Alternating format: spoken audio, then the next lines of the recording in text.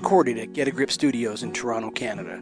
A Get a Grip management production and in association with the Get a Grip on Lighting podcast. Financially supported by the good folks at the National Association of Innovative Lighting Distributors, this is Restoring Darkness podcast. This episode of Restoring Darkness is brought to you by Evluma. If you're serious about contributing to the reduction of light pollution, go to evluma.com, hover over products, and click on Dark Sky Friendly Lighting. Both the OmniMax and AreaMax lights are International Dark Sky Association certified. The warmer color temperatures of the OmniMax reduce the more easily scattered blue wavelengths, which contribute to glare and sky glow. With AreaMax lights, you get full cutoff, which also means no uplight and a significantly reduced contribution to sky glow. And all of Evluma's outdoor lighting product lines come with dimmable drivers for even more control.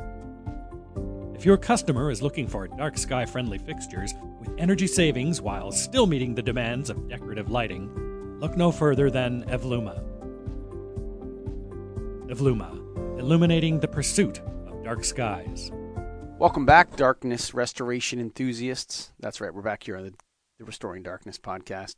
Today I'm with Tim Brothers. He's the observatory manager at MIT's Wallace Astrophysical Observatory, where he teaches students how to observe the night sky with robotic telescopes. He is also the vice president of the Massachusetts chapter of the International Dark Sky Association and a member of the Model Lighting Ordinance Working Group. He and his wife are quite busy raising chickens and their kids on a rural homestead where they can just barely see that Milky Way. Let's get to him now. What's up, Tim? How are you? Nice to meet you. Nice to meet you as well.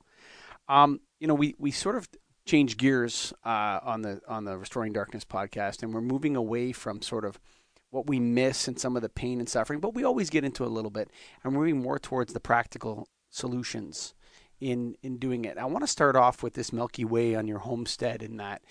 And, tell me why it's important to have that in your bio, that you can almost see it or kind of see it. Why is that important? I think we have to make some sort of red line, so to speak, where we say, this is the canary in the coal mine for this particular issue. For climate change, it might be a certain Celsius increase in global temperature or percentage of carbon in the atmosphere. For light pollution, I think it's really about, can you still see the Milky Way? Because I think it's a really good indicator of how pristine, if you've crossed that line to where it becomes a much harder problem to solve. And if you can still see it, the problem is actually very solvable in the near term. And so I think it's important to preserve this large swath of the country that can still see that Milky Way that we talk about a lot. But maybe it's even there, we're not even paying attention to it. And I think that's one of the biggest issues, is just getting people to pause and take a moment, look up, and then you can make that larger connection of, okay, how do we start implementing solutions? Well, you mentioned climate change, and I wonder to myself often when talking to people is why darkness restoration. That's why I don't like the term dark skies. Yeah. I think it's I think it's limiting. I think we want bright skies at night in a way. I think it also doesn't accurately describe what the problem is. And I like darkness restoration and preservation a lot better. I think it kind of describes it. But why is it not considered an environmental issue? That is a good question. And I can say for my own self, I came to this problem from an astronomer's mindset, worrying about, can I take data? Can I teach my students how to take data? Are those skies going to be accessible? And then sort of over time, the last decade, I've sort of put together the other pieces. This is an environmental problem.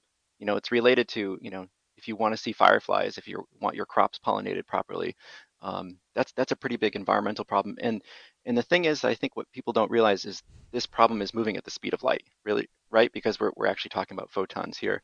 And so the effects that we're feeling are very immediate, not just in our perception of the night sky, but also, if you think about, well, what's driving climate change? Well, what is it? It's using too much energy, which is largely based on burning carbon still. So if that's your primary problem with the environment as a whole, well, lighting, we've made huge strides in the ability to cut the amount of carbon we're burning. to facilitate that lighting. So I think we actually have a lot we can do to help solve that problem too, this larger environmental issue.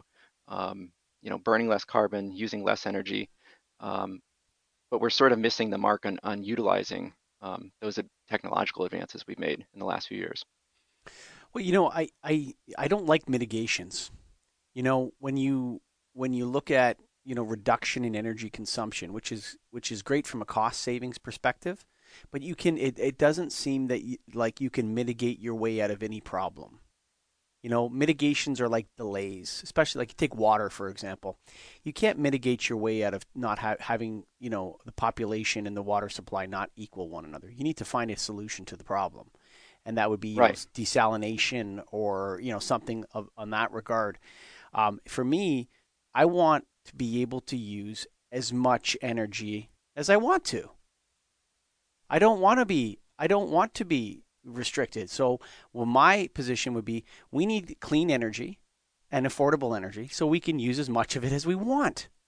You know, and the idea that's one of the when the bean counters are in charge of these issues, that's where you have the problems. Like the thing that frustrates the heck out of me as someone who's co-hosted, hosted, and back hosting this podcast again is that we have a clear environmental issue with darkness restoration preservation.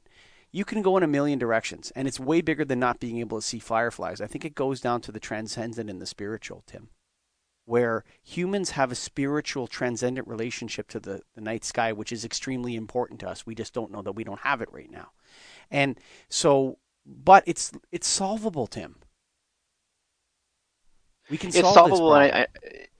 yeah, and I think many of us are finding solutions right now that we just need to. I think we've sort of started to turn the corner with, because we also had to sort of say, well, what exactly is the problem? Is it that, and this goes back to your original point about should we be calling this, using the word dark all the time in all of the nomenclature and the descriptions. Even it's become, sometimes an issue for. So Massachusetts right now, one of our efforts is to pass an outdoor lighting legislation at the state level, and it's often nicknamed the Dark Sky Bill. And while that appeals to many of us advocates in a certain sense, right? Um, the perception that a lot of people get, especially politicians, or the public, when you try to explain this the first time, they say, "Well, I want to be able to use my lights. Are you telling me I can't use any lights?" And it sort of sends the wrong note that says, "Well, certainly, if you need a light, we can use a light and we can design a light and we can install a light that's appropriate. We're just talking about using the appropriate light for the appropriate task." Um, and I think that's the part where we have to sort of get across to people that we can still, live in this first world set of countries and these developing countries and utilize light for tasks, but we just have to use it in a responsible way. So it's more about responsibility and putting a tiny bit of thought into it before you do it versus just saying, no, you can't have any of this. Because then I think it sort of turns people off and saying, well, I want to be able to let my dog out at night and see where he's going, or, I want to leave the porch light on for my partner who's coming home late from a night shift. So we have to sort of start wrapping our heads around that people do use light for real tasks, but there are solutions to making it work for everybody.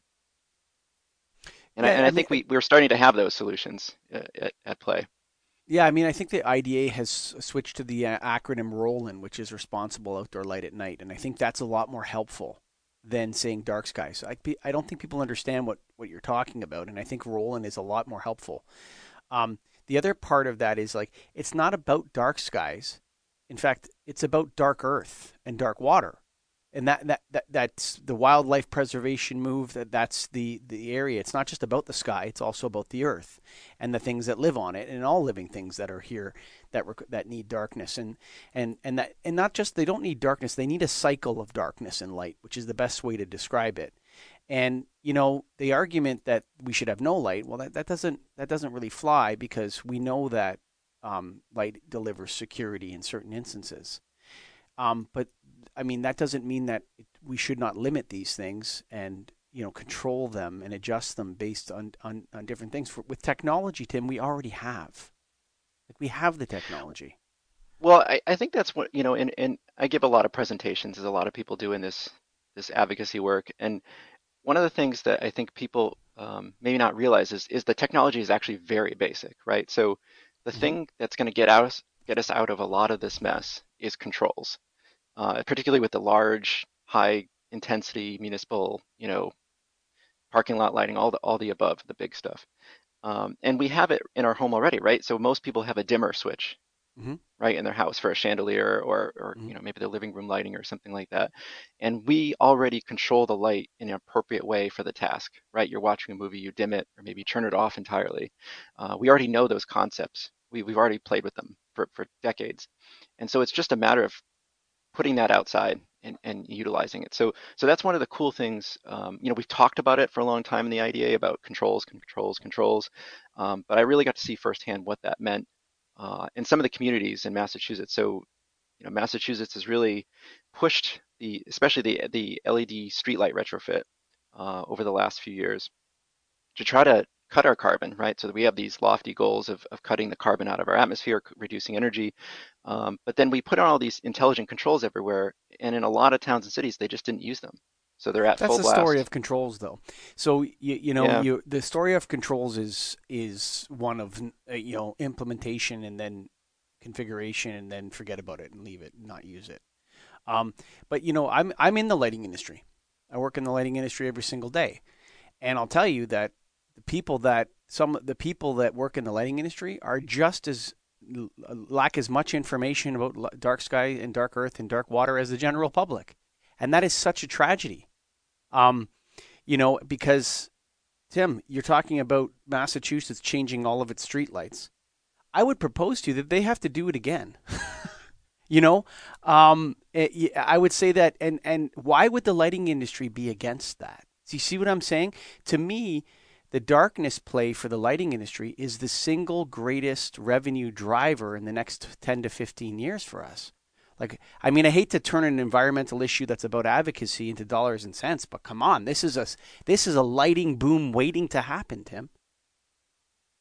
Well, I think you're right, and I think as always, things come down to money in terms of sometimes the final straw on how to solve them. Um, And we've seen that certainly in larger municipalities, right? So we've heard the stories of LA and Chicago and Seattle, and the list goes on and on and on. They were early adopters and they did a second retrofit, and I wouldn't be surprised if they do a third. I think what the average common person would be sort of, and especially, you know, the people who make these decisions who are paying for them often, the mayors and the city councils would be surprised to find out that they were sort of sold on these lights were going to they were going to exist and they were going to function for 30, 40 years, Yeah. right? And that's certainly not played out. Um, and either they have to be completely ripped out because we just didn't, the technology was still green, it was early, or maybe just not a lot enough thought was put into, what exactly are we trying to accomplish with these new lights? Um, what is the appropriate lighting level? And certainly, the sort of revolution in thinking about, spectrum, right? So that's a huge issue. Is just it wasn't on people's radar, and you can sort of understand why. But what a crazy experiment we've done by changing the Well, spectrum of the entire one night sky. environmental group bulldozed another. That's what happened. So How do you mean? the so I've been in the lighting industry for 20 years, 21, 22 years probably now. And when I was in the beginning before LEDs, there was a lot of movement within the dark sky movement into the lighting industry. So you started to see cut off wall packs, IDA messaging on boxes. There was momentum there in say 2006 to maybe 11, and then the LED, the carbon group came in and bulldozed all that, just completely eliminated it, and I'm going to say ignored all the information prior to LED in the lighting industry. I call them Johnny Come Lately and the Lighting Marauders. They came in and they said all the industry information is useless to us. This new LED stuff is going to last forever, and we're going to push this because we want to reduce energy consumption. And the lighting industry got sidelined. That's what happened. And in the beginning, most lighting people resisted LEDs. So the National Association of Innovative Lighting Distributors, which is the sponsor of this show, people that have been in the game for decades and decades, Philips, GE, Sylvania, um, the IES, the Illuminating Engineering Society, resisted LEDs. They didn't want them to penetrate because they didn't understand them. But what happened was other groups formed. One of them was the DLC, the Design Lights Consortium, and other stakeholders not in the lighting industry came in and said, no, it's time to do it this way. And so all manner of issues, flicker. We had solved the oscillation issue with lighting with T8 fluorescence, so they don't flicker anymore, causing health problems. Color temperature issues, cut off wall packs were making a deep penetration into the lighting industry, and all of that was blown out. And we have flicker, dark sky problems, non-cut off wall packs, all sorts of manner of problems. And so I would say that one environmental movement bulldozed the other. The other was making progress. So that's in my opinion, what happened. Yeah, and I mean, I think that's an interesting and important perspective because you're coming from your perspective in the lighting industry, and I'm Mm-hmm. seeing it on the other end as maybe the citizen slash Mm-hmm. astronomer advocate, and certainly that's what we've seen as a result of what you're that sort of fits a missing piece, so to speak, of what I see on the back end, right? So Mm-hmm. I'm going to give you an example of let's say a town nearby, and this isn't just about streetlights. I think that's also one important thing. People sort of we like to pick on streetlights, but it's those wall packs, right? So one town, and this is the problem, right? So in the name of efficiency, it was subsidized to take out the old lighting, which wasn't great, but just in the purely for efficiency, put in new, 4 or 5,000 K completely unshielded wall packs. They do cut energy, so you can check that box, but they they disable your vision, so they have hard shadows. If it was for Mm-hmm. security, yeah, you probably can't even see the walkway in front of you. They're so blinding. If you measure, they're put in without design, right? So there's no designer involved. When you actually measure the foot candles, they're way above what they should be. So they're not even really doing the job, right? They're blinding you. They sort of miss the mark. And so the task part, you can't check that box. They're actually wasting energy because you could have actually saved more. So that's the sort of the interesting thing about that is, sort of if your goal was purely to save energy, you miss the opportunity to save 90% instead of just saving 75 or 60, right? Because you chose too large of an LED. So it hits a lot of different notes. Um, I think it's interesting to sort of tie all of this together. So from what you're talking about, the DLC and the IES and so on, just on efficiency, and sort of speaks to me that, as a scientist, we should have spent some time experimenting. We should have spent some time, for 5 or 10 years debating it amongst all these groups before, this grand experiment of changing the spectrum and the type of light, um, to the point where, what you sort of lose that efficiency if you have to redo the project 2 or 3 times, right? That's an awful lot of waste of throwing lights in the trash, um, just in They were itself. designed So, to be thrown out. I mean, the I've been skeptical of LED. Like, if you work in the lighting industry for a long time, there's a term called rated average life. Okay, okay, and what rated average life means is that if let's say you say a light bulb's going to last 5,000 hours. Okay, when your client comes in and goes, I wrote the date on it, and I only use it 8 hours a day, Tim, and so I timed it, and I only got 800 hours of life out of this light bulb, so I want a new one. You just say to them, look, rated average life is simply when the light bulbs are run in perfect operating conditions with the base down so that the heat comes away from the base of the lamp and rises up. After 5,000 hours, 50% were still working. That's what it means, right? And okay, any lighting device, and I would posit that any piece of electronics or electromechanical equipment, okay, burns out in a very particular fashion, and it's like popcorn. So you ever throw a bag of popcorn in the microwave or cook it on the stove? Nothing happens in the beginning, right? But at a certain point, at a certain heat, okay, at a certain point when the popcorn heats up enough and the oil's got on it or whatever the heck is in that bag you put, they start to pop. Little one here, little one there, little one here. And then eventually they all start to pop.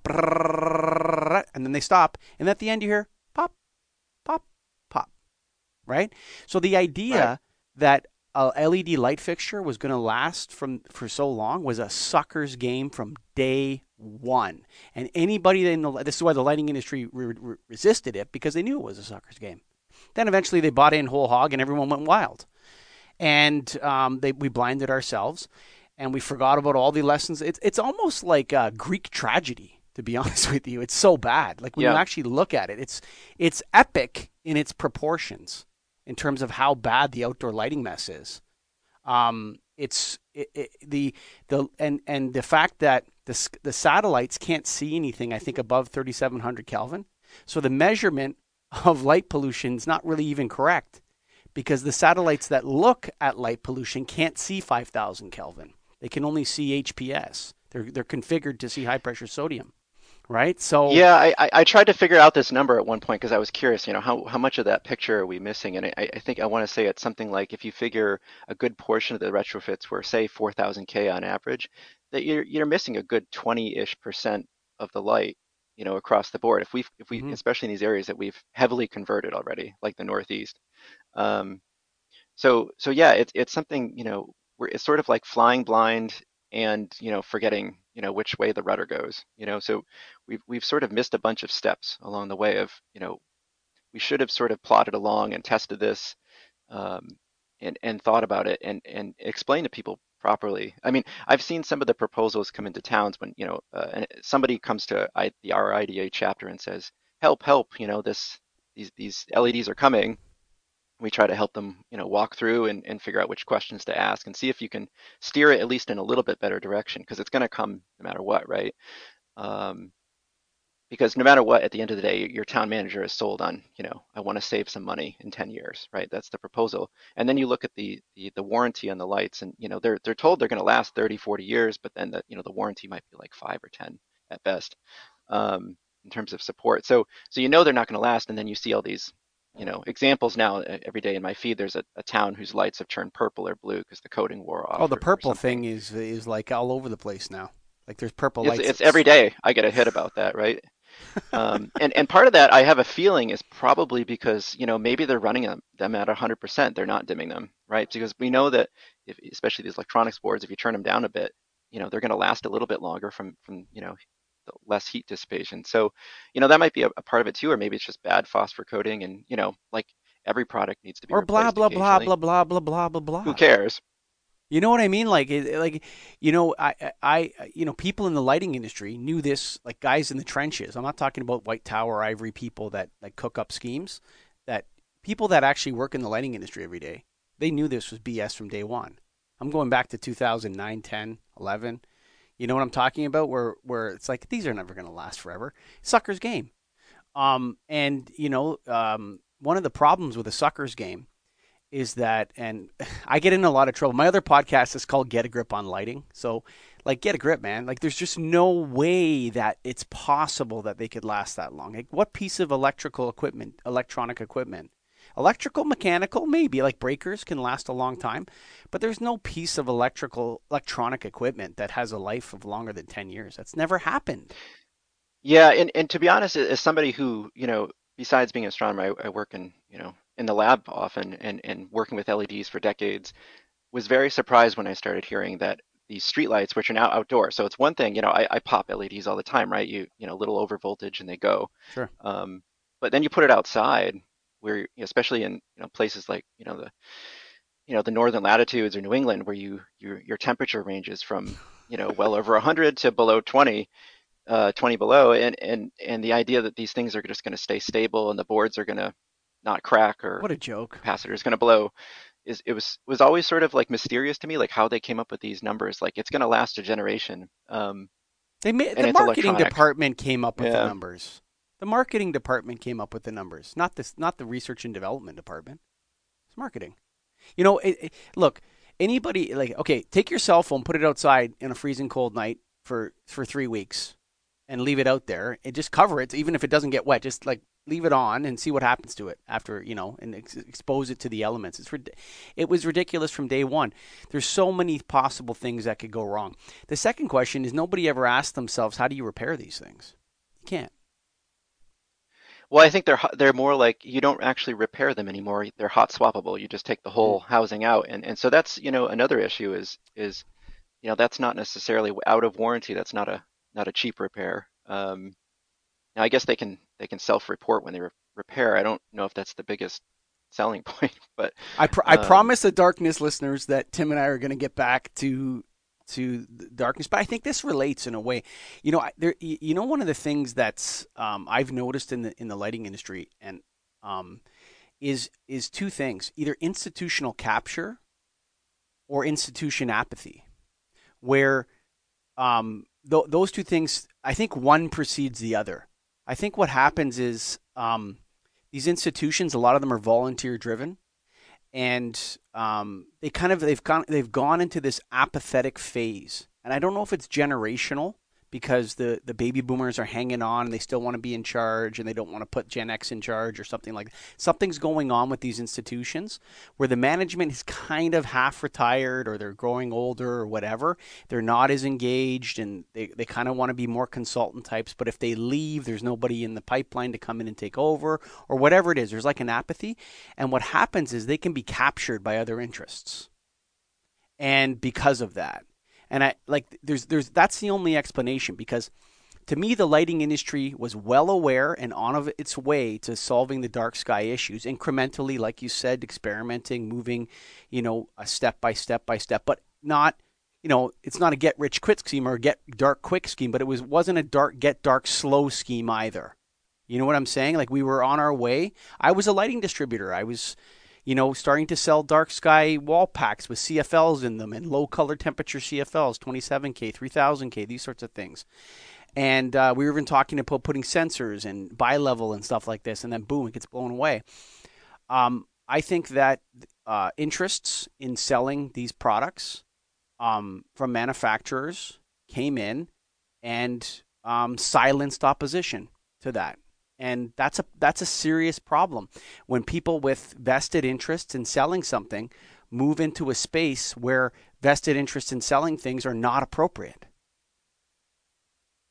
yeah, I mean, I'd be curious, would you apply that as well to, say, the spectrum question? Because, I think we see that too, where, there's a big push to keep pushing these hyper efficient, high color temperature LEDs, but there's sort of a pushback to even talking about, these are contributing, whether you're caring about stars or, pollinators, or human circadian rhythms, whatever your issue is, Or how about it's glare? still or glare, or if you just care about glare and you don't care about any of the other things, high CCT is a large culprit in all of that. Yet we sort of continue to push. Well, that's a very simple, unscientific answer to that question. And again, I'm going to go back to just my experience in the lighting industry. If you tell someone to look up at a light fixture, a human being, and you say, if you had a 2700K outdoor light there, and you had a 5000K outdoor light there, and you said which one was brighter, they would say the 5000K, which one was brighter. If you say, which one Yeah, do you want? They would say, give me the whiter one. That's the brighter, whiter one. And that's a reflex of the photopic, scotopic. Our lizard brains respond to that in a certain way, and we like that. But if you were to take if you were to put the person below that 5000K light, and over a period of 15 or 20 minutes, slowly change the color temperature incrementally down and lower the light level by 40%, they probably wouldn't even notice the difference. And on top of that, if you actually show them a hotel lobby or an office that is lit with a lower Kelvin temperature, they would say it looks nicer than the one with a higher Kelvin temperature. And so the problem is that this decision is not evidence based. The decision to go 5,000 Kelvin with LED outdoor lighting or 4,000 Kelvin has no basis in evidence at all. It is simply based on the perception of people who are buying the lights, and it's a sales thing. And it happens all the time to me. You tell somebody, well, I there's no evidence for it. That's what I'm telling you. yeah, I guess in my mind, and this is just based on my own sort of anecdotal experience, I would sort of separate that out a little bit and say that the people making the decisions, yes, they're focused on, I guess my job is to put as much light in this task as Hmm. possible. And it does some, often people sort of unfortunately equate high CCT with brightness.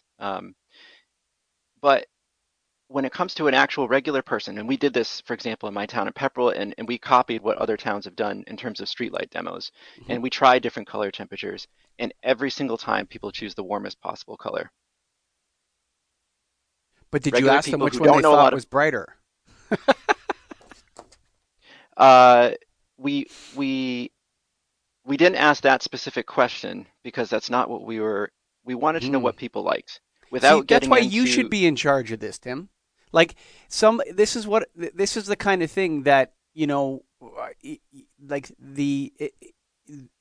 the color rendering index, okay, was always brought up with HPS. It has a low color rendering index, and that's true. Okay, so it's 20 or whatever it is, right. and um, you know, that's a problem. That's not the issue with LEDs. Now, maybe the color rendering index on a low cost, 27 or 3000K LEDs is 82, and the color rendering index of the 5000K, because it's more developed, we've done more of that, is 86 or 90. That's statistically irrelevant. You're not talking, 80 down to 20. You're talking about a very minor difference in color rendering index. And so the actual ability, the visual acuity is quite similar between the two. And there's no need for that 5,000 Kelvin or 4,000 Kelvin or 3,500 Kelvin or 3,000 Kelvin, actually. There's no need for it.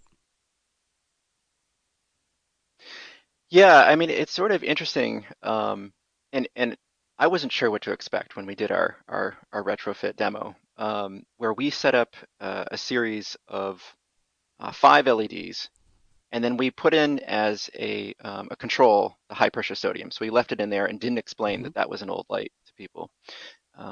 And so other than a couple key people in town, most people had no idea what they were looking at. They just knew there were different lights, and they just knew they were supposed to vote on a few key things.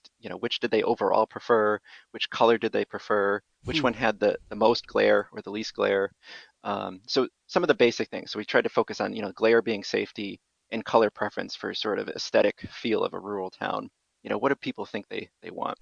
Um, and we had a collection of 2700K, a 2200K LED, and the high pressure sodium. We didn't do any 3000 or 4000K. But within that group, so we had, several different manufacturers. They were all quote unquote fully shielded, as they all really are technically. They all had uplight of, I think, 0 or 1. So pretty good control in uplight, which is one of the key causes of the sky And you're glow. saying And 1%, not 100, 0 and 1%, like somewhere in between there, uplight right. as a So percentage. Yeah. basically Okay. basically no, yeah. Um, and we did 1 week at full blast, 100%, and 1 week at 50%. And generally people preferred the dimmed light and they preferred the warmer light. Hmm. And what we I found love is that. we went even further. So that's what they chose, right? So that's was the preference. As an IDA person, I knew that the 2200K was in the mix, but sort of left it to what Hmm. people wanted. And that's what they chose. And that's what the town went with because they sort Thank of had the God. input versus, and yes, you do get like that little hit from, a little bit less efficiency, but it ended up with a product that people chose. There was public buy-in. People are happy with it. There's been no complaints. Versus, many of the other towns, people are going ballistic at the lights, of what's been installed. And the other thing is we found is that we could dim even further. So we started them at 50%, and Hmm. then in the middle hours, they're down to 30% now. Wow. Guess how many people have noticed? Nobody. Zero, Yeah. zero. And that's I what we could have find predicted over that. and Yeah. over again. Yeah, and we've heard this anecdote before, and it was sort of fun to try in your own town, and because you know your neighbors, you get to talk to the police officers and say, hey, what do you Sure. think? Well, actually, I can see better now. You know what it is? There's also the window effect, right? Like a lot of people, and I'm not a I'm not technical familiar with guy. the window effect. Okay, so I'll explain it to you. I'm not a technical guy, so I don't know how to explain this in technical terms. So maybe it's one of the great PhDs who listen to this show or whatever. Say, call again, get it straight. You're not talking about the window effect. You're talking about perception, whatever. But here's how it works. If you're at a party at night and you're inside someone's house, no matter what the light level of the party is, okay, you're not going to be able to see outside the window because however bright it is in the house, it's well, unless they have an LED street light, crazy nasty 400-watt nasty outside. But let's just say, it's dark outside and it's bright inside. You're in the party. If you're outside, you can watch everything going on through that window like it's a movie. You can see completely clearly as long as there's a contrast between where you are and where they are. And the reason why they can't see out the window is not because of the window, it's because it may not feel it, but there's a glare effect or there's a contrast effect. The human eye sees less good from an area of high brightness into an area of low brightness. Right? If you're Right. under the light, you can't see into the darkness. That's how it works, which is why a police officer at night, when they're suspicious of you and they come up to your car, they shine a flashlight in your face. So they can see everything about you and you can't see them, right? And so when people are driving in their vehicles and they're under all of these super bright LEDs, or they're coming out of a Walmart parking lot and the light level is like 75 foot candles or whatever, they can't see the road. They can't Right. see it. And so this idea that it looks brighter here, but it looks darker over there. So what we need is more lights, more lights, more lights, more lights, more lights, so that it's bright everywhere. The problem is one of glare and contrast. Your eyes or your pupils are so dilated because there's so much light that they can't adjust. And older folks, it takes them even longer to adjust to this darkness. When they go and turn out of that parking lot or come off that on-ramp onto the highway or whatever it is, they can't see in front of them. And that's just a fact. That's not, and I don't know how to scientifically describe that to you, Tim, but that's a fact. So we have to reduce the light level, shield it, and push it down so people are seeing into the light rather than not being, totally, I don't know what the right word is, but totally saturated by it. Their pupils are totally saturated by this LED light, and, they're totally broad and they can't see down the road. Yeah, I think, the direct example for that is that headlights are really bright now, and they do a Mm-hmm. really good job of roadway illumination. And that coupled with, say, like some reflectorized roadway markers, um, and maybe some dimmer lights along the way, or more, more spaced out lighting. Maybe you don't need them every, so many feet. Especially in rural roads would be just fine. I'm a night worker. I come home sometimes at 2, 3 in the morning, Mm-hmm. and the roadways that don't have much lights on them, I can see just fine with my truck lights. But you get to one town in particular, and you can't see anything in the crosswalk, right? They're at full blast all night long. No one's out. It's not a town that has anything open past 8 p.m. And you sort of have to question, well, oh, there's a deer, and you sort of see it last second. Well, and I can tell you that even in your 40s, your eyes start getting a little bit hazier, right? Because your eyes start to crystallize a little bit more. And every single talk I give, and I'm sure you've experienced this, you get a person who's retired who says, "Is this why I can't drive anymore at night?" Mm-hmm. And we're My seeing more and mother-in-law more just said people that to come me up. the other day. My mother-in-law just Yeah, said it to me the they, other day. Yeah. they say I cannot see anything. I don't feel safe driving anymore, and that seems tragic, right? So we're people are living longer, but then they're more trapped, right? Because now they can't go out at night. Well, it seems like we've sort of failed in our job in terms of illuminating the night safely, right? Well, So I if the described it task to her was like what, this. So my mother-in-law was complaining to me, and I can't remember, we were driving somewhere, and my son goes down and picks her up now and brings her back. And so I was like, okay, I'll drive you home, whatever. I'm in the car with her, and she's like, yeah, I can see now, but when we drive under that bridge and we come out, I can't see for a while. After I come out from under the bridge, the bridge has these super bright LED lights, right? And the bridge has all these bright LED lights around it. So you enter this saturation of extremely high light levels at night. And when she comes out of the other side of the bridge, she says she can't see for 3 or 4 seconds, and it scares the crap out yeah, of her. yeah, And she's like, "You can see right now?" I'm like, "Yeah, I can see fine." She's like, "I can't see anything in front of the vehicle." That's just her telling me, that this is my eyes. My eyes are not adjusting as quickly as yours are, and so I can't drive at night anymore. And yeah, and when you say stories like that, I mean that's exactly the story I have in my mind, and I think about, well, if I'm having a trouble now, if I'm driving from Cambridge to Boston across the bridge, and by the time I hit all those bridge lights and I get to downtown Boston, I can't see anybody in the crosswalk, and I'm in my 40s. Imagine being in your 60s or 70s or 80s. it must be pretty terrifying. So, it's something we really need to think about, especially as we also, we're trying to push people into biking more and Totally. pedestrian, right? So we want people to use public transportation and all these things. Well, you want to be able to see, the bus or the bicyclist on the side of the road. Um, that's an environmental issue too, right? So we want to make all of this is really connected. Now, what is Michael Colligan doing here, dressed differently, sounding a little bit differently because it's a different day?